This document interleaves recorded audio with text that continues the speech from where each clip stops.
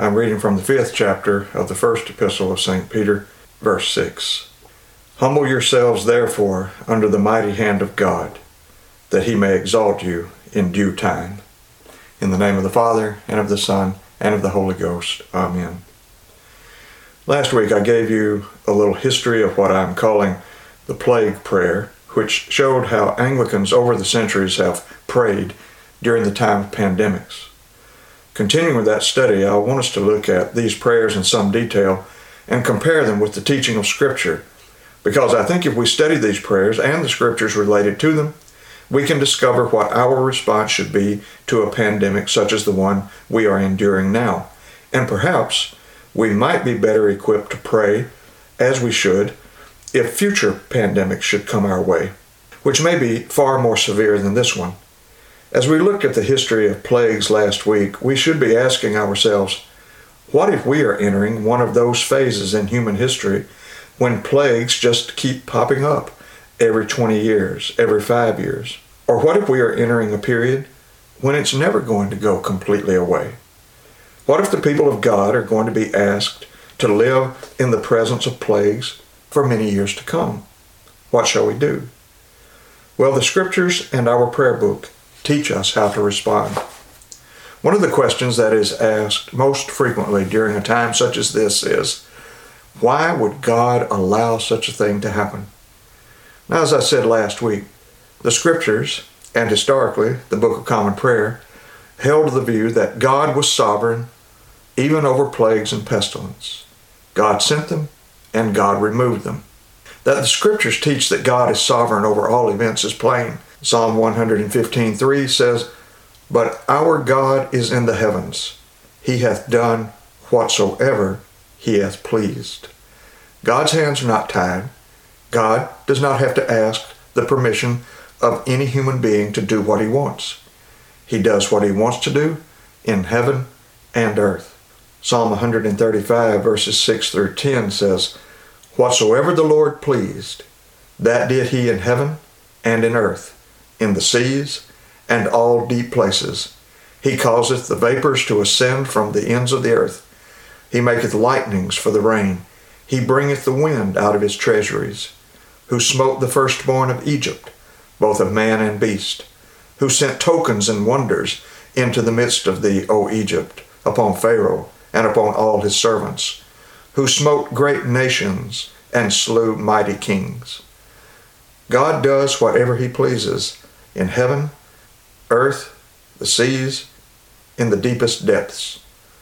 God does whatever he pleases, including killing all the firstborn of Egypt. There is nothing going on in any part of this universe that is not under God's sovereign control. Jesus said in Matthew 10:29, "Are not 2 sparrows sold for a copper coin, and not one of them falls to the ground apart from your Father's will?" How sovereign is God? How much is he in control of whatever happens in this world? God is so much in control of everything that he determines when each tiny sparrow will die. He is also in control of each tiny virus. Isaiah 40 verse 26 says, "Look up into the heavens. Who created all the stars? He brings them out like an army, one after another, calling each by its name. Because of his great power and incomparable strength, not a single one is missing." How many stars are in the universe? Well, scientists estimate that there may be between 100 billion and 200 billion stars just in our galaxy, the Milky Way. But scientists tell us that there may be 10 trillion galaxies, which would mean there are 1 septillion stars. That's 1 with 24 zeros after it. And yet God knows each one intimately, calls it by name. A National Geographic article says that more than a quadrillion individual viruses exist on Earth. An estimated 10 nonillion. I didn't even know that word until I read this article. Nonillion. That's 10 to the 31st power. 10 nonillion individual viruses exist on our planet. enough to assign one to every star in the universe. We can be thankful that most of those viruses are not interested in human beings. But if God keeps track of numberless stars, He also keeps track of every virus, even 10 nonillion of them. We wonder how God could be in control of everything, from giant stars and galaxies to tiny viruses. Remember that God is not only all-powerful, He is also omnipresent, present everywhere at once. Because the Scripture uses the language that God is seated on His throne ruling from heaven, we get the idea that He may be far away on some distant galaxy conducting things from a distance. No, He is present with you right now, and He is present with every single person on this planet. He is not only present with you, He is also present inside you, present with every cell, every molecule, every atom, and every bacteria and virus. There is no place where God is not. He is omnipresent. We maintain both the immanence and the transcendence of God. God is immanent, near to His creation, but He is also transcendent. He is with everything in nature, but He is not nature itself. He is separate from His creation, but He is present with every part of His creation. This is the God we worship, a God who is sovereign over everything. This is not the God that is preached in most churches today. As A.W. Pink wrote in his book, The Attributes of God, the God of this 20th century no more resembles the supreme sovereign of Holy Writ than does the dim flickering of a candle the glory of the midday sun. The God who is talked about in the average pulpit, spoken of in the ordinary Sunday school, mentioned in much of the religious literature of the day, and preached in most of the so-called Bible conferences, is the figment of human imagination, an invention of maudlin sentimentality. A God whose will is resisted, whose designs are frustrated, whose purpose is checkmated, possesses no title to deity, and so far from being a fit object of worship, merits naught but contempt. Maudlin. One of my favorite words, and it describes the typical Christian of our time. Maudlin. Extremely sentimental. The God of most Christians is the invention of the emotionally weak. The Jesus of most Christians is an effeminate flower child who tiptoes through the tulips, flashing the peace sign to everyone. But that's not Jesus. He is King of Kings, Lord of Lords, sovereign ruler of the universe, sovereign Lord over life and death, sickness and health. So when we think of how we should respond to a pandemic, we need to put away our sentimental ideas about God, look at the Scriptures, and find biblical answers to that question. God is sovereign over everything, including viruses. Now, some people might think that we are rather primitive in our thinking. People sometimes say that in the ancient times, since people didn't know what caused plagues, they naturally attributed it to an angry God. And when we read our prayer book, the language of God sending a plague, it was just because in those pre-scientific days, people didn't know that diseases were caused by germs, by bacteria, viruses. In other words, before the days of modern science, they didn't know that there were natural causes of these diseases. But that is not true. Last week I mentioned a plague that swept through London in 1603 that killed 35,000 people. While that plague was spreading, Lancelot Andrewes preached a sermon during that crisis. Now, Lancelot Andrewes was probably the most learned man of his day. Some have described him as a walking library. He was the editor-in-chief of the King James translation of the Bible. As a matter of fact, in my opinion, we could call the King James Version the Lancelot Andrewes version because he translated a great deal of the text and looked over all the committees that were translating the King James Version. He was the most eloquent preacher in the history of Anglicanism. But in this sermon that he preached in 1603 during the spread of the disease, he did not deny that the disease had natural causes. He said that if you ask the physician, he will say the cause is the air. The air is infected, the humors corrupted, the contagion of the sick. And he said, they be all true causes. Now, back in those days, before the advent of modern science, Andrews didn't have an accurate understanding of what those natural causes were. But he knew that there were natural causes and that diseases were contagious. No one is denying that diseases have natural causes. But Andrews goes on to say, but as we acknowledge these to be true, that in all diseases there is a natural cause, so we may say there is somewhat more, something divine and above nature. Andrews was saying what I've been saying. Yes, disease have natural causes, but God is also in control of the natural causes. In other words, God is the first cause of everything that happens. But God works through second causes. A second cause is just a cause caused by something else. So when we look at a pandemic, the second cause is the virus. But the one in control of the virus is God himself. So when we say that God is sovereign over all disease, we're not denying that diseases have a natural cause. We're simply saying that God is in control of the natural causes. In 1866, in the East End of London, there was an outbreak of cholera that killed around 4,000 people between July and November. Now, we know that cholera is caused by bacteria that comes to people by drinking infected water or eating contaminated food.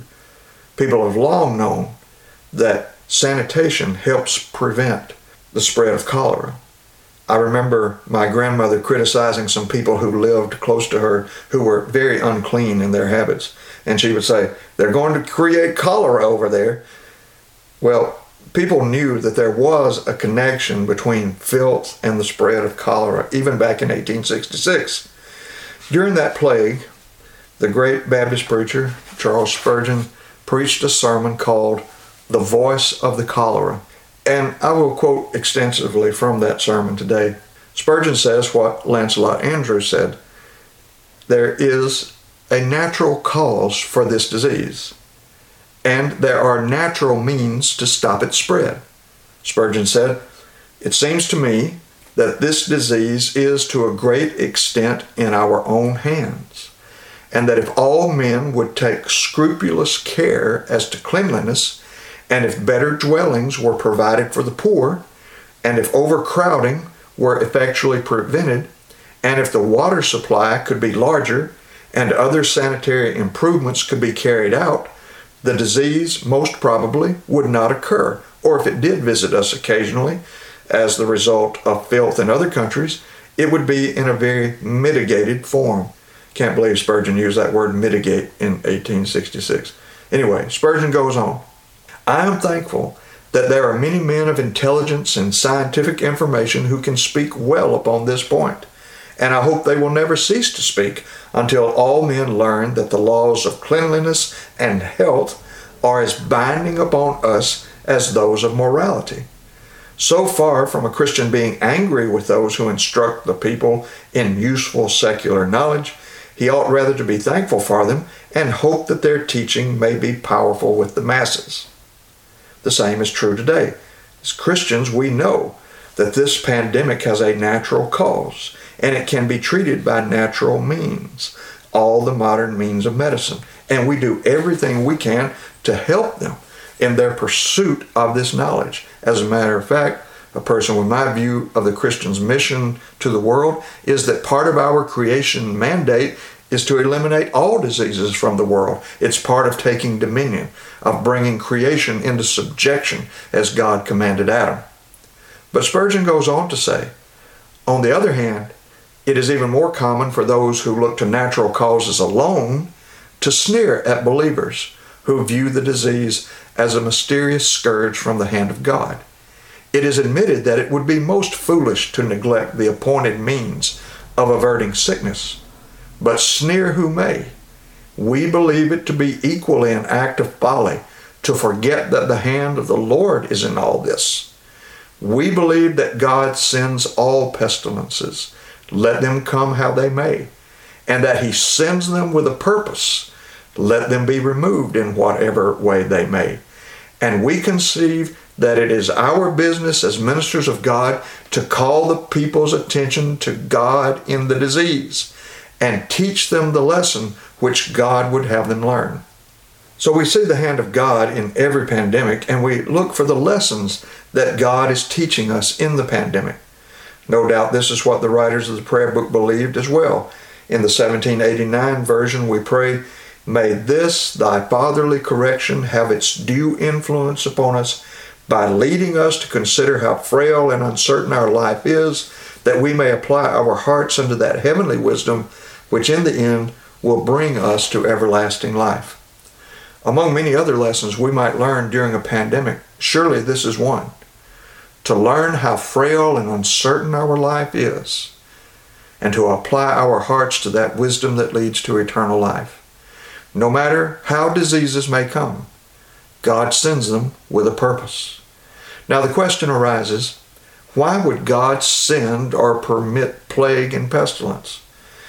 You may be wondering if I am going to say why God sent the coronavirus. Well, let me set your mind at ease.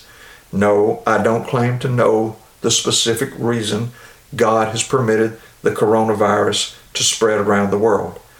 No one else does either. But with that said, we do know that God has a purpose in allowing these things to happen. We no longer have prophets or apostles to whom God speaks directly, so that we might know the specific reason for the spread of this disease. But what we can do is study those places in Scripture to see why God sent plagues and pestilences at that time, and see if God might be sending plagues and pestilences for the same reason now. It's funny when people ask the question, why would God do something like this? Or why would God allow something like this? Well, there are billions of reasons God would do something like this. There are billions of people on this planet, and pandemics like this have an effect on everyone, and God has a purpose for each different person. To quote Spurgeon's cholera sermon again, "My brethren, our God is too gracious to send us this cholera without a motive. And he is moreover too wise, for we all know that judgments frequently repeated lose their force. Besides, he is withal too great to trifle with men's lives. We heard of some 1,200 or more who died in a week in London. But did we estimate the aggregate of personal pain couched in that number, the aggregate of sorrow brought to so many hundred families, the aggregate too of eternal interests which were involved in those sudden deaths? Time and eternity, both of them big with tremendous importance, were wrapped up just so many times in those hundreds who fell beneath the mower's scythe. Think you the Lord does this for nothing?" Spurgeon is right. As we think on this pandemic that has swept through the world with so much devastation, do you honestly think that the Lord has no purpose in allowing this to happen? This pandemic has eternal consequences for millions of people. Our God would never have permitted this to happen with no reason. Spurgeon goes on to say, "Forever banished from the Christian's conversation be the word chance. It repents me greatly," says Augustine, "that I ever used that heathenish word fortuna. For fortune or chance is a base heathenish invention. God rules and overrules all things, and he does nothing without a motive. Brethren, the falling of a sparrow to the earth is in the divine purpose and answers an end. Every grain of dust that is whirled from the threshing floor is steered with as unerring a wisdom as the stars in their courses, and there is not a leaf that trembles in the autumn from the tree, but is piloted by the plan and purpose of the Lord, as much as Arcturus, the giant red star, and his sons.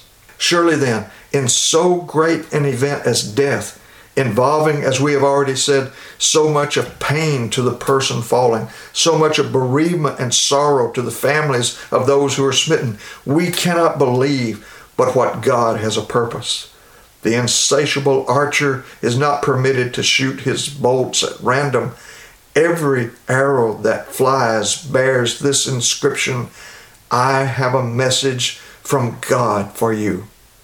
When God permits disease to walk through the streets at night, to stretch out his mighty but invisible hand and take away here a child and there a full-grown man, and consign to the grave those who might have otherwise long survived, you will not believe that the Lord commissioned so dread a messenger without intending to answer some end by his errand.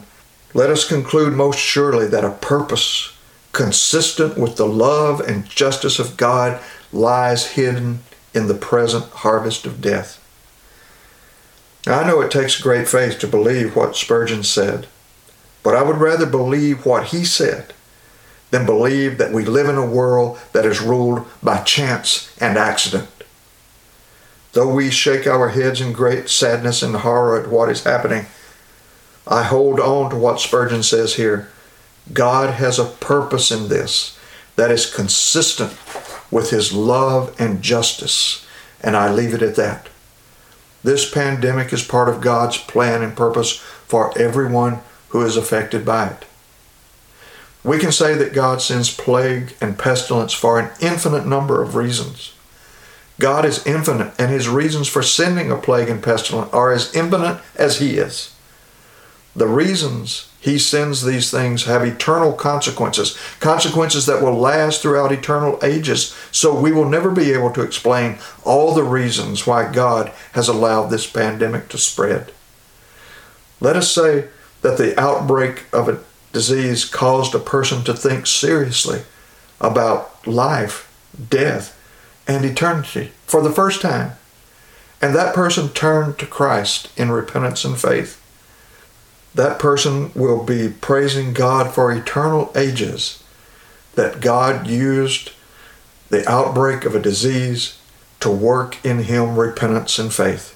So though there may be an infinite number of reasons why God might send plagues and pestilences, we can search Scripture and put those reasons into some broad groups.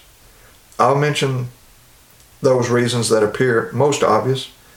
First, God sends plague and pestilence as judgment. Second, God sends plague and pestilence to save his people.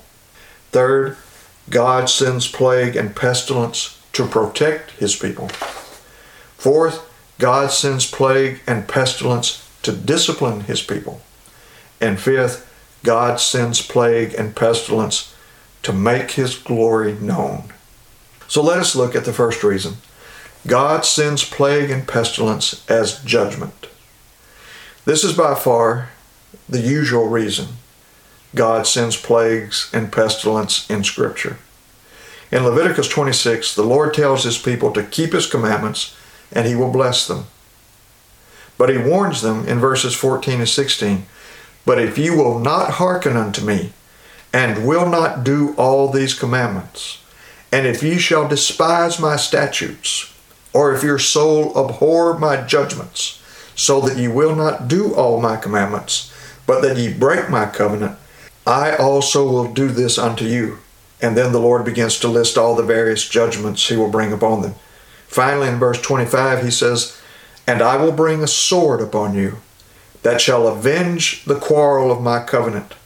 And when ye are gathered together within your cities, I will send the pestilence among you, and ye shall be delivered into the hand of the enemy. So in that passage, God says that if his people broke his covenant, he would send a pestilence among them.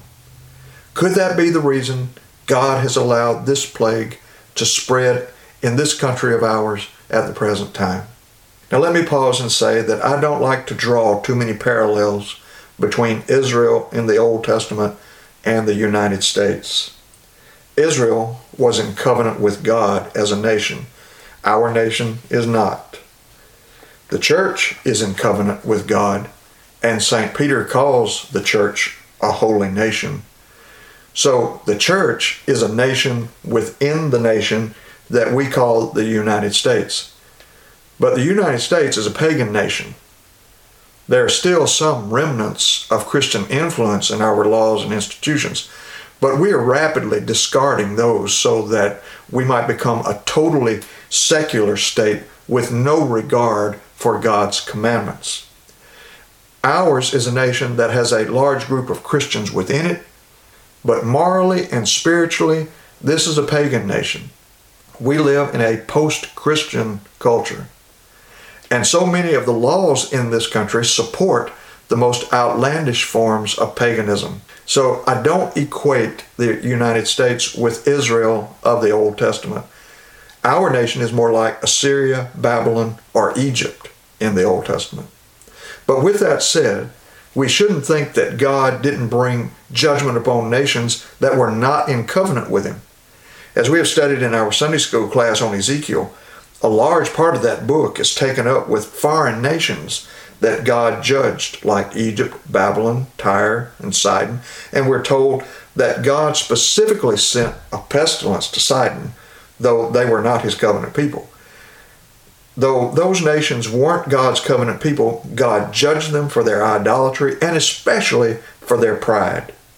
And in 1 Samuel 5, we see that the Lord sent a plague of tumors upon the Philistines when they took the Ark of the Covenant. So even though a nation may not be in covenant with God, idolatry is still idolatry, blasphemy is still blasphemy, murder is still murder, adultery is still adultery, theft is still theft, lying is still lying, and covetousness is still covetousness. And for all these sins, God is more than justified in bringing a plague upon a nation like that, even upon a totally secular nation as the one in which we live. In the sermon by Spurgeon that I was quoting earlier, he writes of judgments that come upon nations in the form of disease. And he writes, "I'm not among those, as you know, who believe that every affliction is a judgment upon the particular person to whom it occurs. We perceive that in this world the best of men often endure the most of suffering, and that the worst of men frequently escape. And therefore we do not believe in judgments to particular persons except in extraordinary cases. But we do nevertheless very firmly believe that there are national judgments, and that national sins provoke national chastisements." Spurgeon is pointing out that many godly and righteous people get sick, like Job. When they get sick, it's not necessarily a judgment from God. On the other hand, we know many ungodly people who seem to never get sick. We can't say that one person got sick because he was a great sinner and the other person didn't get sick because he wasn't a great sinner. But Spurgeon says that there are national judgments and national sins, and they provoke national chastisements. Unfortunately, children and sometimes very godly and holy people die during these times of national chastisement. And that is a judgment upon the nation as well. Because when a righteous person dies, that nation is deprived of the good works, the holy example, and the prayers of that godly person who died. So even though the United States is not in covenant with God as a nation, God is still the righteous judge of nations. When God promised the land of Canaan to Abraham, he didn't give it to him and his descendants immediately. There were other nations living in the land of Canaan. Why didn't he drive out those nations immediately and give the people of Israel the land? Well, when God promised the land to Abraham in Genesis 15, verses 15 through 16, he said, "And thou shalt go to thy fathers in peace. Thou shalt be buried in a good old age. But in the fourth generation they shall come hither again, for the iniquity of the Amorites is not yet full." The Amorites were a pagan nation in Canaan, and God was going to wait to a time when it would be fully just for him to drive them out of their land for their wickedness and give it to Israel. I don't know if the coronavirus is God's first step in driving us out of this land, but it is something we should think about. But the point is that even though the Amorites were not the covenant people of God, God was aware of their wickedness, and he would continue to wait until their wickedness was so horrible that he would be just in driving them completely out of the land. National sins deserve national chastisements, no matter what that nation is. So in Deuteronomy 28, God tells his people how he would bless them if they keep his commandments. But in verse 15 he says, "But it shall come to pass, if thou wilt not hearken unto the voice of the Lord thy God, to observe to do all his commandments and his statutes, which I command thee this day, that all these curses shall come upon thee and overtake thee." But the Lord warns them about the things that will happen if they disobey him. In verses 21 and 22 we read, "The Lord shall make the pestilence cleave unto thee, until he have consumed thee from off the land, whither thou goest to possess it. The Lord shall smite thee with a consumption, and with a fever, and with an inflammation, and with an extreme burning, and with the sword, and with blasting, and with mildew, and they shall pursue thee until thou perish." So since God has said that if people disobeyed him, he would send that plague and pestilence and judgment, we could ask, for what sins could God bring this kind of judgment? Well, in Leviticus 26, the sins which warrant this kind of judgment are put in very general terms. Verse 15 says, "And if ye shall despise my statutes, and if your soul abhor my judgments, so that ye will not do all my commandments, but that ye break my covenant." As I have watched the news during this pandemic, I often hear people say, why would God allow such a terrible thing to happen? As though we were the most innocent people in the world who certainly do not deserve such a thing to happen. Look at our nation. Look at how this nation lives in disobedience to all of God's commandments. We do not love and worship him. We are a nation of blasphemers. We're not a nation that recognizes the lordship of Jesus Christ. We are a nation of murderers, adulterers, thieves, and liars. To put it in the words of St. Paul, we are a nation filled with greed, hate, envy, murder, quarreling, deception, malicious behavior, and gossip. A nation filled with backstabbers, haters of God, insolent, proud, and boastful people. The list could go on. And we have the gall to ask the question, why would God allow such a thing? We should not be asking, why would God allow such a thing? We should be asking, why has God been so merciful to us as long as he has? The sins of this nation mount to the heavens, begging the judgment of a holy and righteous God. We forget how disgusting and horrible sin is in the sight of God, even those sins that we consider to be so small and insignificant. Today, I wanted to get to the story about God sending the pestilence upon Israel in the time of David, but obviously I don't have time, and I will treat it in detail next week. But let me just say that one of the reasons God sent this plague was because of pride. Why has God sent this plague to our nation? Could it be that God has sent this plague to humble us as a nation? In our text for today, St. Peter admonishes his people, "Humble yourselves under the mighty hand of God."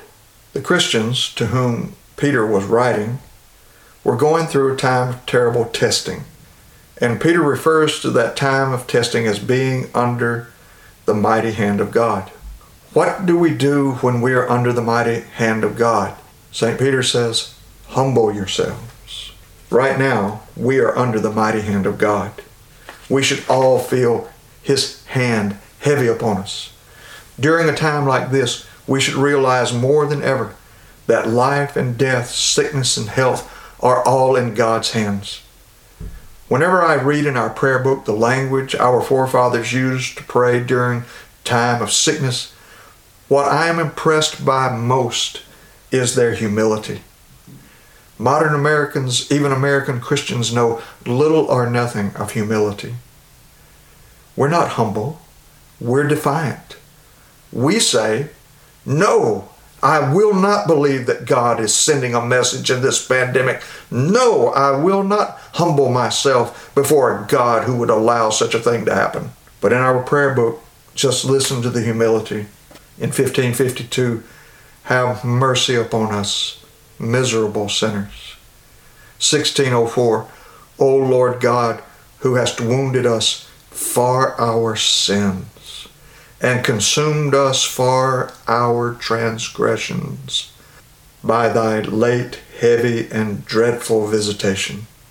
1604, again, we humbly acknowledge before thee, O most merciful Father, that all the punishments which are threatened in thy law might justly have fallen upon us by reason of our manifold transgressions and hardness of heart.